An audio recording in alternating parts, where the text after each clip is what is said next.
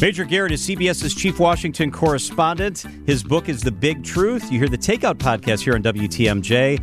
And his newer podcast, Agent of Betrayal, The Double Life of Robert Hansen, is fantastic. You've got to check this out. Major, good afternoon. Great to be with you.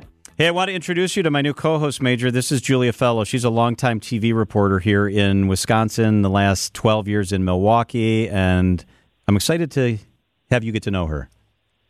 Well, I'm happy to meet you. Yes, and I've Hello, watched Julia. you for a long time. How do you react when people say that? Is that a good thing, or you're like, oh, my God, how old am I? So I have reached the state of my career where I am encountered by adults who say, I watched you when I was 6 years old.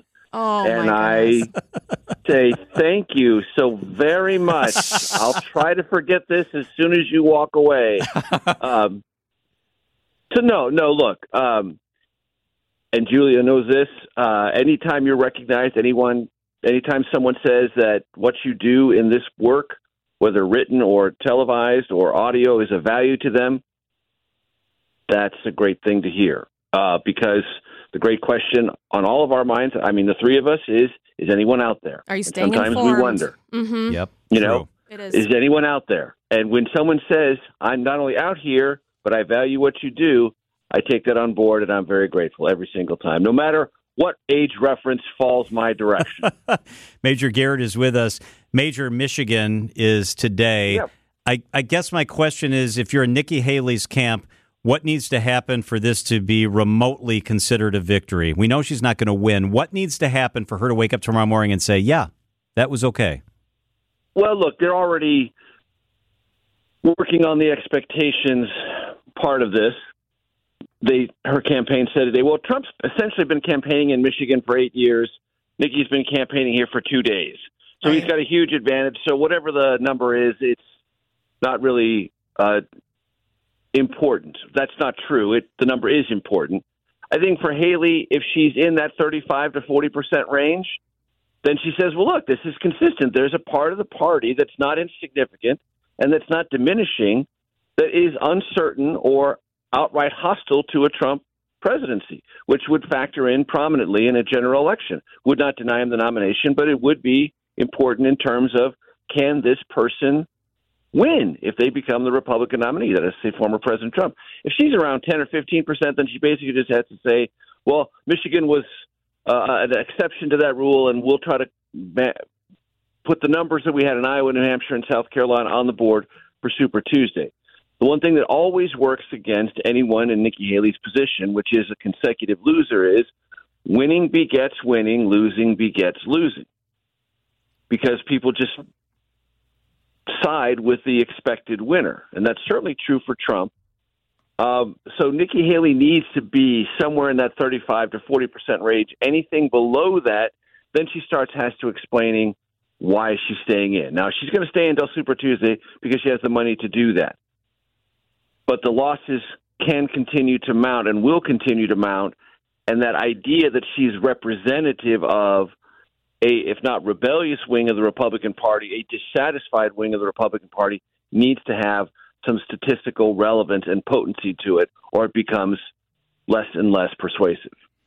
I think you raised such an interesting point, Major. Does she stay in this thing out of pride? Does she stay in because she's the Hail Mary in case something unforeseen happens, or driving she's the best? Trump nuts? I don't right. know. Why is she still in? So look, campaigns never end because the ambition of the candidate suddenly vanishes. The ambitious candidate is always the ambitious candidate. Campaigns end because there's no money to take that ambition to the next stop. That's why they end. They don't end because of an absence or a sudden recalibration of their ambition. They end because they can't go on. They can't sustain themselves. And Haley, and this is what I think we get sort of glossed over in the media. She outraised Trump in January by $2.5 million. A outsider who had only sort of become relevant in the last 6 weeks before January outraised a former incumbent president of the United States who is by far the established and guaranteed not only front runner but likely nominee. She still outraised him. That is not insignificant. It's not enough to propel her to the nomination, not even close, but it keeps her in the race and tells you that those who are sending money to either Trump or Haley are sending more to her than to him. And this is not insignificant for another reason. The Republican National Committee is going through a turnover at the top. Ronna McDaniel is going to be ousted because Trump wants her out. He wants complete Trump loyalists at the top of the RNC. And very soon, there's going to be a resolution voted on. Will the RNC pay any of Trump's legal bills? He wants the RNC to pay his legal bills. They said no. Every dollar that goes to Trump's legal bills, you know who that doesn't go to? That doesn't go to a Republican running for a House seat, or a Republican running for a Senate seat, or a Republican running for a governor's seat. Well, if Trump really wants to remake the RNC completely in his image, he'll win on that resolution, having the RNC pay his bills, and that will, I wonder what effect that will have on those who are going to be saying, do I send money to the Republican National Committee or don't I? Are there any rumors or anything that you know about with who's Trump's running mate's going to be? Well, there are lots of rumors. There's no shortage of rumors. And like every running mate story I've ever covered, the rumors, have an ambition behind them. Well, I'm mentioning that person because I'm attached to that person and I want that person to be named a lot, so I'll keep mentioning them. Mm-hmm. They also have a kind of diversionary motive behind them. Well, everyone look over here because it's actually going to be over here. Mm-hmm. And the one thing we know about Trump is it doesn't matter what the rumor mill is. It's going to come down to his gut instinct and his level of comfort and the ultimate decision he wants, which is, do I want someone who will augment me even though I don't like them, I don't trust them, I may not disagree with them? Plenty of nominees have done that in order to improve their geographic or political approach to the presidency. Or does Trump say, no, I want someone who's essentially a mini-me and will be the next layer of MAGA-ism after my term if I'm reelected? Right. Everything to me from what you were talking about with Nikki Haley, I know that Trump has done water under the bridge with a lot of people, including Paul Ryan, who's here, the Speaker of the House, and he represented Wisconsin. Do you think that Nikki Haley could be a contender? Because what you were saying, it seems like she is getting numbers. So everyone around Trump says, don't pick Nikki Haley because you won't be able to trust her and she'll be a sort of rear guard, always undercutting you as vice president. But as Haley says, and that's the other reason she stays in the race, look, I represent a constituency that you are going to have if you want to become a reelected president. Right.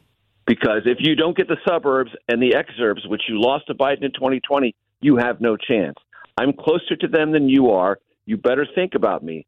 That would take a lot from Trump. It would have to take a kind of calculation and a brutish politics over everything else, and my base be damned. Trust me, I know what I'm doing. Sort of calculation possible, but Trump has gotten harder and harder attached to the MAGA world in the last 2 years. But I wonder about her brand, Major. Or 2020. I wonder about her brand. She's still young. She's 52 years old and has a future in front of her. If she attaches herself to that brand, right? That's a great question. That's exactly the right question, because the brand she is trying to develop is, look, she said it today in Michigan, I'm a life raft. The ship is sinking, and I'm the life raft for the entire Republican Party. Well, if you believe that, and that's your 2028 play, then you don't take the running mate position. You say, nope, you and I are fundamentally at odds with one another. You represent the dying, declining part of the Republican Party. I represent its future. I'm not going to run with you. I'm not going to lash myself to your mast. You're going to go down. You're the ship, metaphorically and otherwise. I'm going to tell everyone I was right before anyone would consider it. I was saying out loud things that Republicans say privately but don't dare say because they want to maintain their relationship with Trump and the MAGA base. If that's your long play, then you don't take it, and you stay on the sidelines, let the general election play out, and bet that you're more right than wrong. CBS's Major Garrett. Check him out on CBS. He's all over all their platforms. His cool podcast is Agent of Betrayal. Thank you so much, Major. We appreciate it. Great meeting you. We'll talk next week. Okay.